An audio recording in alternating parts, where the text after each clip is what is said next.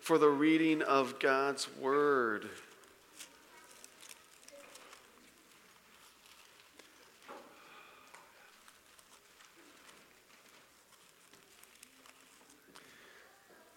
First Thessalonians chapter 3. We're going to be reading verses 1 through 10.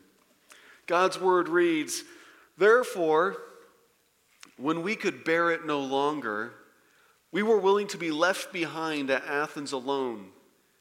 And we sent Timothy, our brother and God's co-worker in the gospel of Christ, to establish and exhort you in your faith, that no one be moved by these afflictions. For you yourselves know that we are destined for this.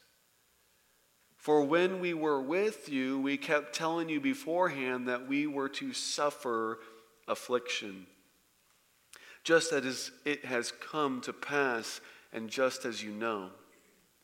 For this reason, when we could bear it no longer, I sent to learn about your faith, for fear that somehow the tempter had tempted you and our labor would be in vain. But now Timothy has come to us from you and has brought us the good news of your faith and love, and reported that you always remember us kindly and long to see us as we long to see you. For this reason, brothers, in all our distress and affliction, we have been comforted about you through your faith. For now we live if you are standing fast in the Lord. For what thanksgiving can we return to God for you? For all the joy that we feel for your sake before our God, as we pray most earnestly night and day, that we may see you face to face and supply what is lacking in your faith." This is the word of God. Amen? Amen. You may be seated. Now, as you sit down, hold your place in 1 Thessalonians chapter 1 and turn briefly to the right to Philippians chapter 2. Philippians chapter 2. Now look at Philippians chapter 2, verse 12. Philippians 2, verse 12 reads, "Therefore, my beloved, as you have always obeyed, so now, not only in my presence, but much more in my absence, work out your salvation with fear and trembling." Now, I want us to notice three key details in that verse. One, notice who Paul is writing to. Paul is not writing to unbelievers, telling them how to get saved. Look back at chapter 1 of Philippians, verse 1. Paul, it says, is writing to who? To all the saints in Christ Jesus, along with the overseers, or your text may say bishops or elders and deacons. Paul here is writing to the saints in Philippi. He's writing to believers. And chapter 2, verse 12 of Philippians is no exception. That's why he says in verse 12, "Therefore, my beloved." This verse is for fellow beloved believers in Jesus Christ. So the first thing I want us to notice as your eyes turn that way is to bring it back here. The first thing I want us to notice is that this verse is not for unbelievers.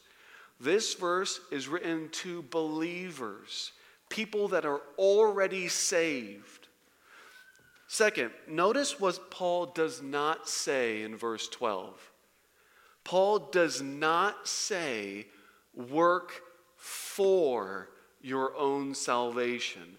Every false religion on the planet says in one way or another, work for your salvation. Islam tells everyone to perform the 5 pillars of faith, and then you will save yourself. You will have worked for your own salvation. Buddhism teaches that you can earn your salvation when you do the middle path, when you follow the 4 noble truths, and you follow the 8-fold path in addition to that. Mormonism, Jehovah's Witness, all of them, they say in one way or another, save yourself. Work for your own salvation. Please go to the next slide. This is not working. Ephesians chapter 2, verses 8 and 9 debunks all that and says, "For by grace you have been saved through faith, and this is not of your own doing. It is a gift of God, not a result of works, so that no man may boast." Next slide. 2 Timothy 1:9 says, "He has saved us and called us." God has saved us through Jesus and called us to a holy calling, not because of our works, but because of his own purpose and grace. But because of his own purpose and grace that he granted us in Christ Jesus before time began. Next slide. Titus chapter 3, verse 5 says, "He saved us not by the righteous deeds we had done, but according to his mercy, through the washing of the new birth and renewal by the Holy Spirit." Look again at Philippians chapter 2, verse 12. Paul does not say, work for your own salvation. Why? Because that's unbiblical and it's impossible to do so. Next slide. Romans chapter 3, verse 19 says, "For by the works of the law, doing righteous deeds, no human being will be justified in God's sight." Salvation is by grace alone, through faith alone, in Christ alone, for God's glory alone. Amen? It is not by works that we are saved. Third, notice in this verse what Paul does say. He says, work out your own salvation. What does that mean? In a nutshell, it means live like it. Live like it. He's talking to believers, people who have already been saved by the grace of Jesus Christ, and he's saying, live like it. He's saying your sin has been paid for. Your heart's been changed. You've been given eternal life. Jesus is now your Savior and Lord. Live like it. You've received this. Now work it out. Make sure it touches every aspect of who you are and every aspect of your life. Live like it. That's why starting in verse 14 and following, there's a list of various ways a believer is supposed to live like it. A believer receives the grace of salvation of God, and he's supposed to work it out into his life, permeate every part of his life. Live like it. On the count of three, let's say live like it. 1, 2, 3. Live like it. That is what we're supposed to do. And praise God, he helps us, because on our own we'd be really bad at it, right? I know you, you know me. Look at verse 13. "For it is God who works in you, both to will and to work for his good pleasure." Once we are saved, we're called to take what we have received and work it into the rest of our entire existence. And praise God, God enables us to do that. He does that. He helps us do that. Now, with all of that concerning salvation in mind, listen, like salvation, like every believer has salvation, every believer also has fellowship with one another. Like every believer has salvation, every believer has fellowship with one another. We discussed fellowship last week. It means to share, it means to partner in, it means to be in communion with. And you and I, if we're a believer in Jesus Christ, you and I have fellowship with one another. You and I share the same Savior and Lord. You and I are both indwelt with and empowered by the Holy Spirit. You and I both have the same and submit to the same Word of God. You and I are family. We are part of the family of God. We're part of the body of Christ. You and I have, as Christians, fellowship. Just like the believer has salvation, the believer, as a result of salvation, has fellowship. Has fellowship. 1 John, chapter 3, verse 6 says we have fellowship, or chapter 1, verse 6, we have fellowship with one another. We share in all of these things. We have this union, this communion together. And listen, just like the believer has salvation, and the Bible says, work it out, live like it, the Bible says every believer has fellowship. And the Bible commends us and calls us to live like it. To live like you and I are of the same family. To live like you and I are going to the same eternal home to be with each other forever. To live like you and I are fellow soldiers for Christ. Just like salvation, just like every believer has salvation, and in that salvation we're called to work it out, live it. Every believer has fellowship, and we're called to live it out. Live like it. Now turn back to our passage today, 1 Thessalonians chapter 3. What is 1 Thessalonians chapter 3? It's Paul, Silvanus, and Timothy living like it. They understand and believe that they have fellowship with one another, with fellowship with other believers, and they live like it. And we're going to see them live like it in 6 different ways.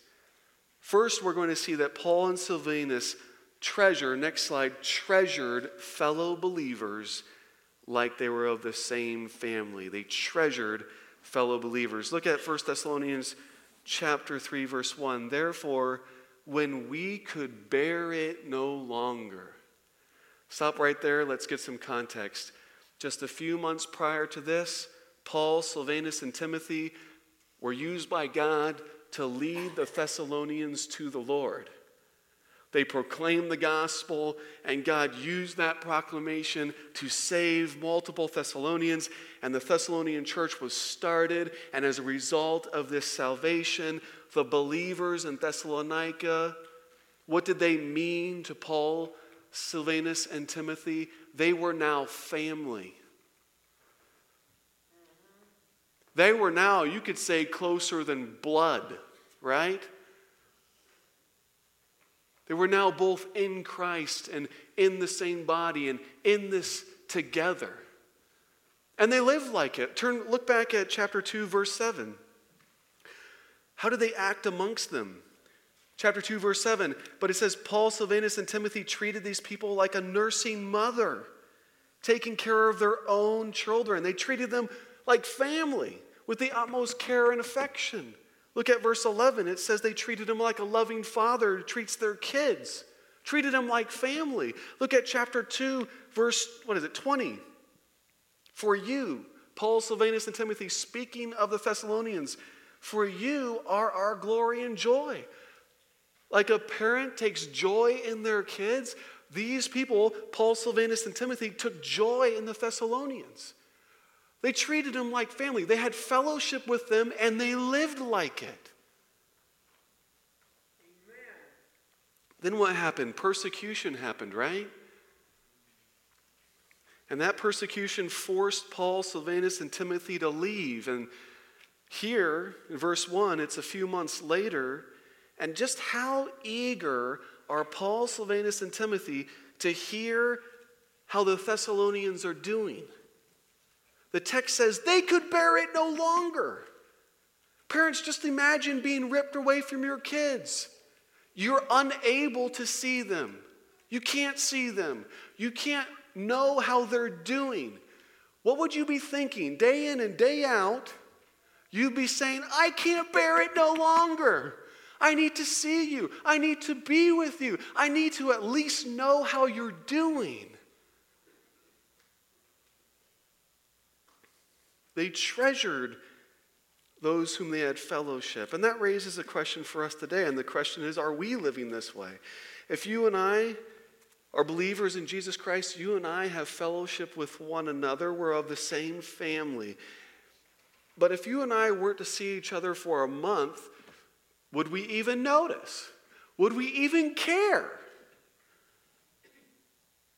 Would the words, I can bear this no longer, even come close to what we're genuinely thinking?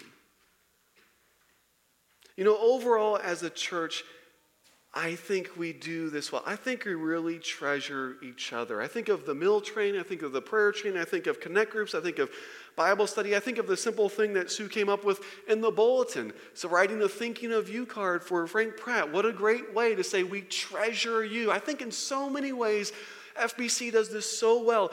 But we all know deep down what? There's room to grow, amen? Amen. Absolutely there's room to grow. What's one way we can grow in this? What's one simple application of this? Simple application that came to mind, hopefully as of God, is call. Simple application, call. Let me say it this way. My grandparents on my dad's side, they lived in Nevada, and we lived in California. And my dad, I remember this so vivid, because it was just an always. Every single Sunday afternoon, what did he do? He made sure to call his parents, to check in and say, how are you doing? I care about you. I treasure you. I can't be with you right now. I can't be with you all the time, but I treasure you. And it just left a mark. You ask any of my siblings, what did Dad do on Sunday? He's like, oh, he called. He cared. I think that's an awesome application for us in light of this. You know, so-and-so doesn't show up to church on Sunday. They don't come to a connect group. And we say, wow, like, I can bear it. I can't wait till next week when they might come back. I need to call. I need to reach out. I want to know how they're doing. I want to know if they need any help. I'm going to call. I think it's that's what essentially Paul, Silvanus, and Timothy are doing in sending Timothy to these people. They're giving him a call, saying, where are you at? What's going on? How can we help? Very practical thing. Not a scary, cultish thing, but a very loving and awesome thing. Isn't it awesome when someone notices your absence, gives you a call, says, I care about you. I just want to see where you're at and make sure everything's okay.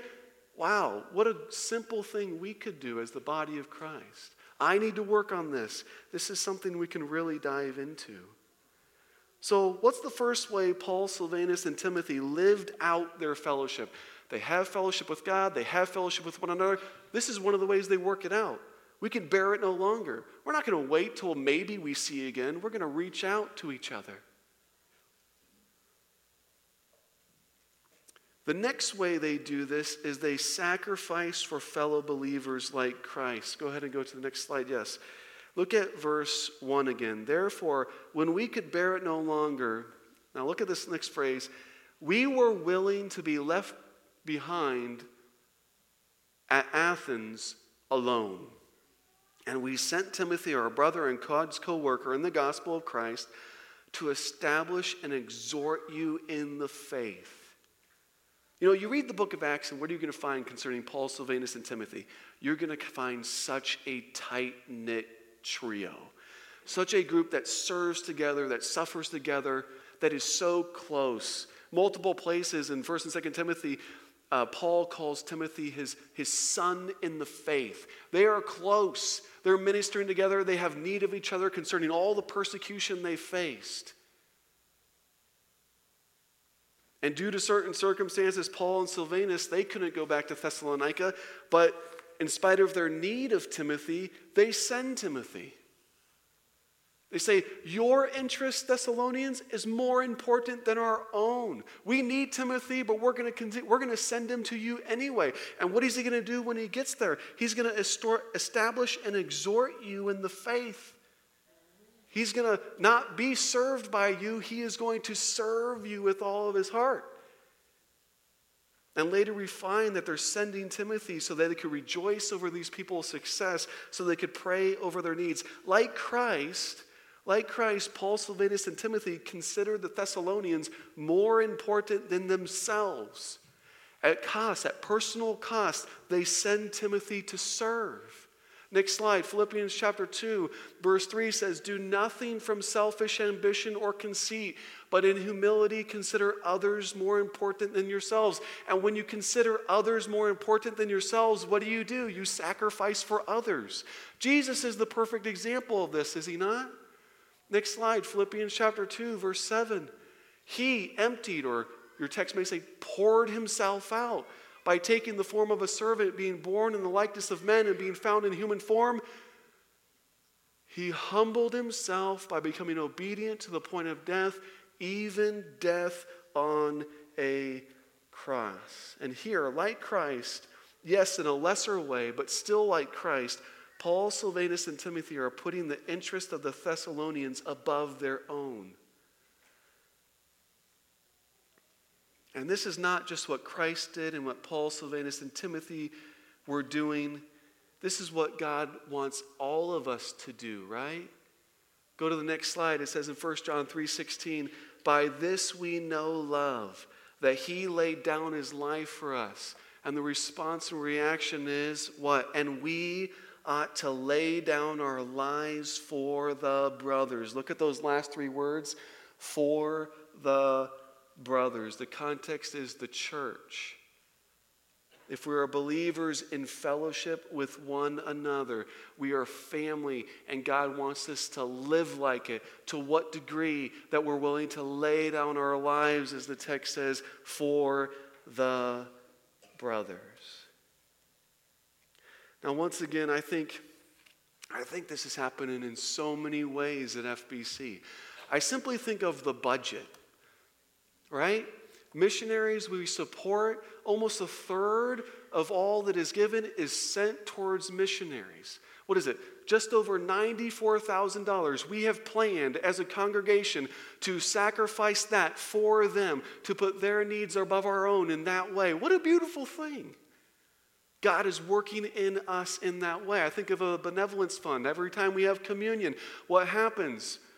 We encourage to give to the benevolence fund, to sacrifice financially so that others who are in need can be lifted up in that financial way. I just look down through the aisles.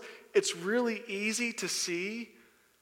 In looking at you, it's so easy to remember how many of you give of your talent, give of your skill, sacrifice for one another, working out your fellowship in Christ with one another. It is absolutely awesome. But you know what I'm going to say. There's always room to grow, amen? We want to love more and more. We want this fellowship that we have in Christ to be worked out among us more and more. And the question is, for each of us today, how can I work out this fellowship through sacrifice for one another? How can we do that today? How can we pour ourselves out for each other all the more? So Paul, Timothy, and Silvanus live out their fellowship by treasuring fellow believers, sacrifice for fellow believers. And the next one is, they warn potential believers from the beginning like Christ. Look at verse 2. This is very interesting. I think this is a huge need. Verse 2. "And we sent Timothy, our brother and God's co-worker in the gospel of Christ, to establish and exhort you in the faith, to serve you." Verse 3. "That no one be moved by these afflictions. Now look at this. For you yourselves know that we were destined for this." And that whole sentence is in regard to the afflictions. Saying, you know that you were destined for affliction. You know that you were destined for tribulation. "For when we were with you," verse 4, "for when we were with you, we kept telling you beforehand that we were to suffer affliction, just as it has come to pass. And just as you know." Typically, when the gospel is shared today in a church or in various settings, you could say typically, I don't know every instance, but typically when we're sharing the gospel, we share the benefits of following Christ. Hey, if you turn away from your sin and follow Christ, you're going to receive eternal life. You're going to receive the Holy Spirit. You are going to receive fellowship with the body of Christ. You're going to gain understanding of the Word of God. You're going to receive and bear fruit for the kingdom. Benefit, benefit, benefit, benefit. And yes, all of those need to be emphasized so much when we are sharing the gospel, when we're talking to potential believers. But what is so often left out of the presentation? I know I've done it. What is so often left out of the presentation of the gospel? What is so often left out is sin, yes, which needs to be in there. We need the problem and the solution. But what is so often left out is the fact of persecution. The fact of persecution. Next slide. 2 Timothy 3:12 says, indeed, all, no exceptions, neither you and I, indeed, all who desire to live a godly life in Christ Jesus will be persecuted. Next slide. Jesus said in John 15:20, if they persecuted me, they will persecute you as well.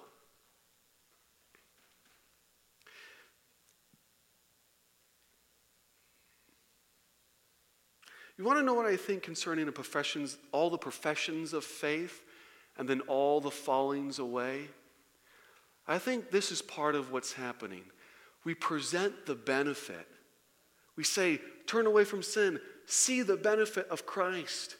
See the benefit, see the benefit. And a person's willing to sign up for all the benefits. But we've done a disservice to them because we've forgotten to mention the cost. We've forgotten to mention the persecution. So a person makes this excited profession of faith, right? They begin to try to walk that way, and then they hit a wall. It's like the parable of the sower. Satan comes and tries to pluck them out. And when they say, well, I was just promised benefit. I was never told that this was going to be a hard life of persecution in which Satan's against me, demons are against me, the world hates me like they hated Christ. I wasn't told this. Forget this. But Paul, Timothy, and Silvanus, they didn't do that. It's from the beginning. From the beginning, telling them beforehand that they were going to suffer affliction, that they were destined for this. They were destined for all the benefits of Christ, but also destined to a life in which they would suffer for Christ.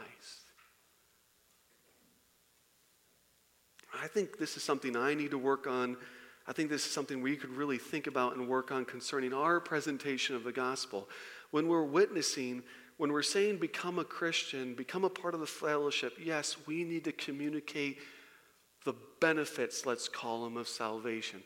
But we also need to communicate, we need to be a full disclosure. We need to share the cost. We need to share that there's going to be persecution. And a person might say to that, John, who's ever going to come to faith if I share the benefits and then I say, by the way, you're going to suffer for the rest of your existence on earth? Who's going to do that? John, when we have the Snakes Alive outreach in the park and you get up at the end of it and you say, come to Christ, and by the way, there's going to be a cost. If you come to Christ, you will suffer for it. It's a promise in the Bible. John, no one's going to walk forward. You know what? That's not my responsibility. And that's not your responsibility. Our responsibility is to communicate the whole seed of the gospel. And the only one who will ever bring growth and salvation is the Holy Spirit. And God doesn't want a partial presentation of his truth. He doesn't want an uninformed people. He wants us to present the gospel in the fullest. Benefits and hardships that will result. And he will produce the fruit. So Snakes Alive, expect me to get up there. I'm going to say, hey, everybody, we encourage you to come to Christ, but I want to warn you. I want to warn you. As a result of making this confession, you will be persecuted. There is a cost to this. And obviously, I'm going to emphasize it's worth it.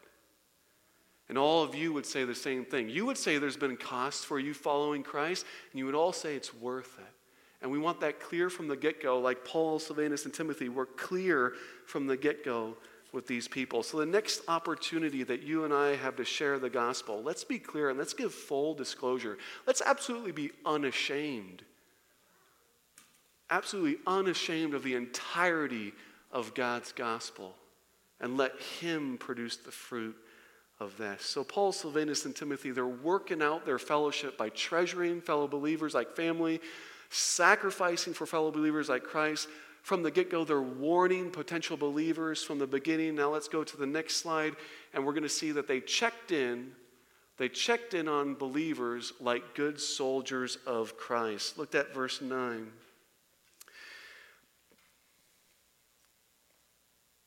Verse 5.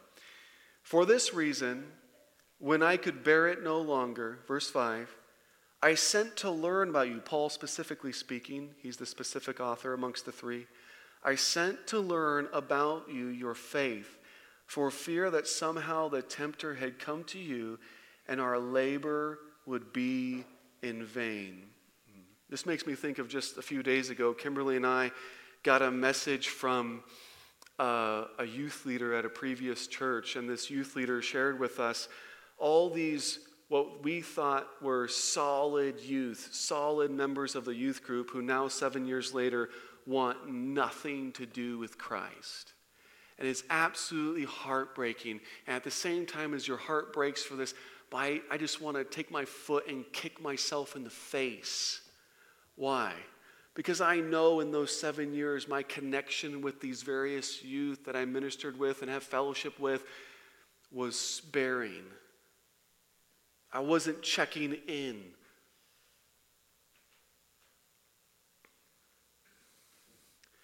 Paul, Silvanus, and Timothy, they did check in. They're wanting to know. They know that these people, like themselves, are in a war. They know that Satan is roaring like a lion, seeking whom he may devour. And they check in for the purpose of, how are you doing? How can we help? Be there for them. And the application of this one is the same as the first. The application would be call. It would be check in. We have fellowship with one another. We're the family of Christ. We need to check in. This past week, Elena, where is she? Oh, she's over there. All right. This past week, Elena was at camp. And I understand it, but there's one thing that drives me nuts about Camp Baraco is I can't call my kid to see how they're doing. I know she wouldn't want that, but I can't do it. And it just drove me nuts. And when she got back and we were on the car ride home and she's super tired from the week, I absolutely bombarded her with questions. It's like, did you have fun? Was this fun? Was this good? What did you learn? What did the speaker say? Did anyone treat you badly? Was anyone, I'll take care of them. I needed to know. Check in with her, see where she's at, anything I need to do. That's exactly what they're doing. They're away from him. The war against Satan doesn't stop. It's a 24/7 thing. Let me say it another way. 2 Timothy 2:3 says, you are not only a part of a family of Christ, but you are a soldier of Christ. That you and I are not only in the same family, but you and I are in the same army. The same army. And the war that you and I are fighting is 24/7, 365. All the time. Against principalities and powers. Against all the unbelieving world. And you and I are in this war together. Just imagine, as a fellow soldier of Christ, if I were to say, oh yeah, fellow soldier so-and-so, they haven't showed up for a week. No big deal. I don't know where they're at. I don't know if they're being attacked or not. Well, I hope I see them soon and then I'm going to find out. What a terrible soldier, right? That's the last person you want by your side fighting. You want someone that's going to check in. Say, where are you at? I care about you. I need to support you. You're a fellow soldier of Christ. These guys, these Paul, Silvanus, and Timothy, they have fellowship with these people, and it's working itself out in their life. They're checking in with one another. Now, let's move to verse 9, and let's see the next thing. They rejoice over fellow believers' faith like Christ. Look at verse 9. But now that Timothy has come to us from you and has brought us good news of your faith and love and reported that you always remember us kindly and long to see us as we long to see you. For this reason, brothers, in all our distress and affliction, we have been comforted about you through your faith. For now we live, if you are standing fast in the Lord. For what thanksgiving can we return to God for you? For all the joy we feel for your sake before our God. They send Timothy. Timothy comes back. There's good news. They're staying strong in the Lord. And it's just, wow, praise God. Give thanks to God. I'm rejoicing over you. He writes this letter and says, I'm rejoicing over the fact of your faith, that it's so strong. I rejoice over the success of your ministry. Absolutely. It reminds me of the show, with the 19 kids. Bringing Up Bates. Raise your hand if you've seen that show. It's a great show. All right. Well, it's like this rose. All right. It's an awesome show. Christian family, 19 kids. And they do something at every person's birthday. They rejoice over the person. Not just the fact that they're this age, but they sit the person down, everyone in the family sits around them and says, wow, we've seen God work in you this way this year. We really appreciate how you've acted this way. God gave you the strength to do this year. And just watching this is encouraging. It's absolutely awesome to see people rejoicing in others. And this is what Paul, Silvanus, and Timothy do. They rejoice in the success of others. How awesome would it be if you came knowing that you could bring what God has done through you this week or today, and you could share that, and you know that everyone around you at FBC is going to say, praise God, is going to rejoice with you. Not say, oh, I wish that was me. And this is what we're called to do, to rejoice with those who are rejoicing. To take the fellowship we have in Christ with one another and work it out in this way. Now let's look at the last thing we see in this passage. They prayed for fellow believers like Christ. Look at verse 10. As we pray most earnestly night and day, that we may see your face and supply what is lacking in your faith. Little note on that last phrase, lacking in your faith. That's not a slap upside the head. That's saying, I want to serve you. We're all growing in Christ, and I want to be part of your growth. And in that they pray. And look at the frequency with they pray. They pray earnestly, and they pray day and night for each other. They have this communion with one another, this unity together in Christ, and it's working itself out through prayer. Did you know praying for one another is not an option? Ephesians 6:18 commands us to make supplications unto the Lord for one another. Not an option. God wants us to take the fellowship we have in Christ and exercise that, work it out in our daily life. And one way we do that is by lifting each other up in prayer. Isn't it awesome to know when you share a prayer request and that person says, I'm going to pray for you, and it's not this flippant, oh yeah, I'll pray for you, but I'll forget in the next 10 minutes. But you actually know that they're praying for you. And they come back to you and say, I've been praying for you.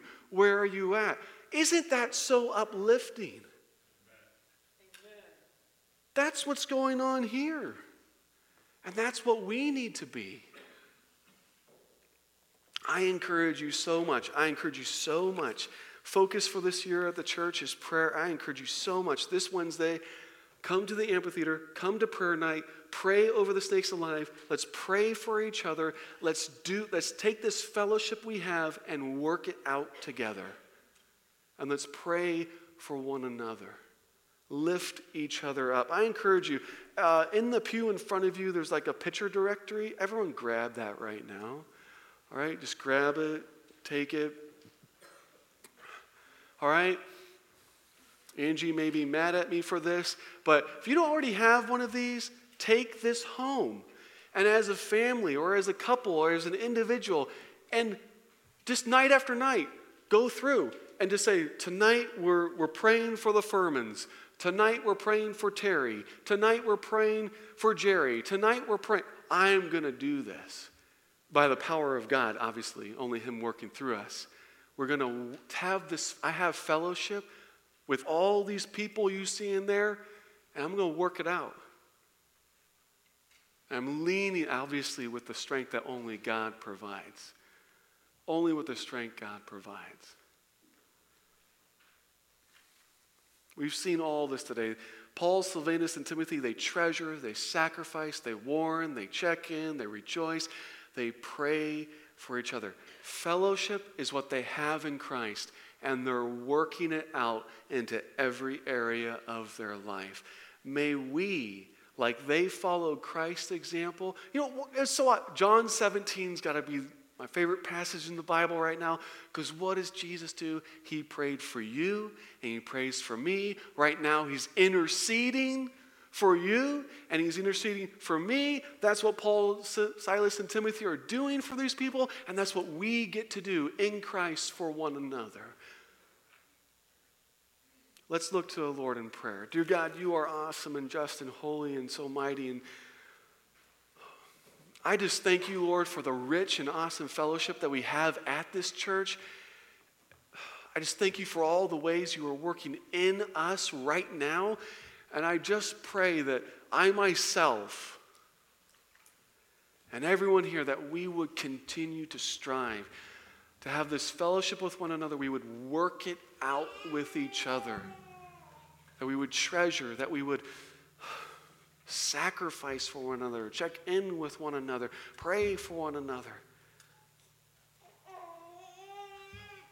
That we would truly be a family of God, more and more.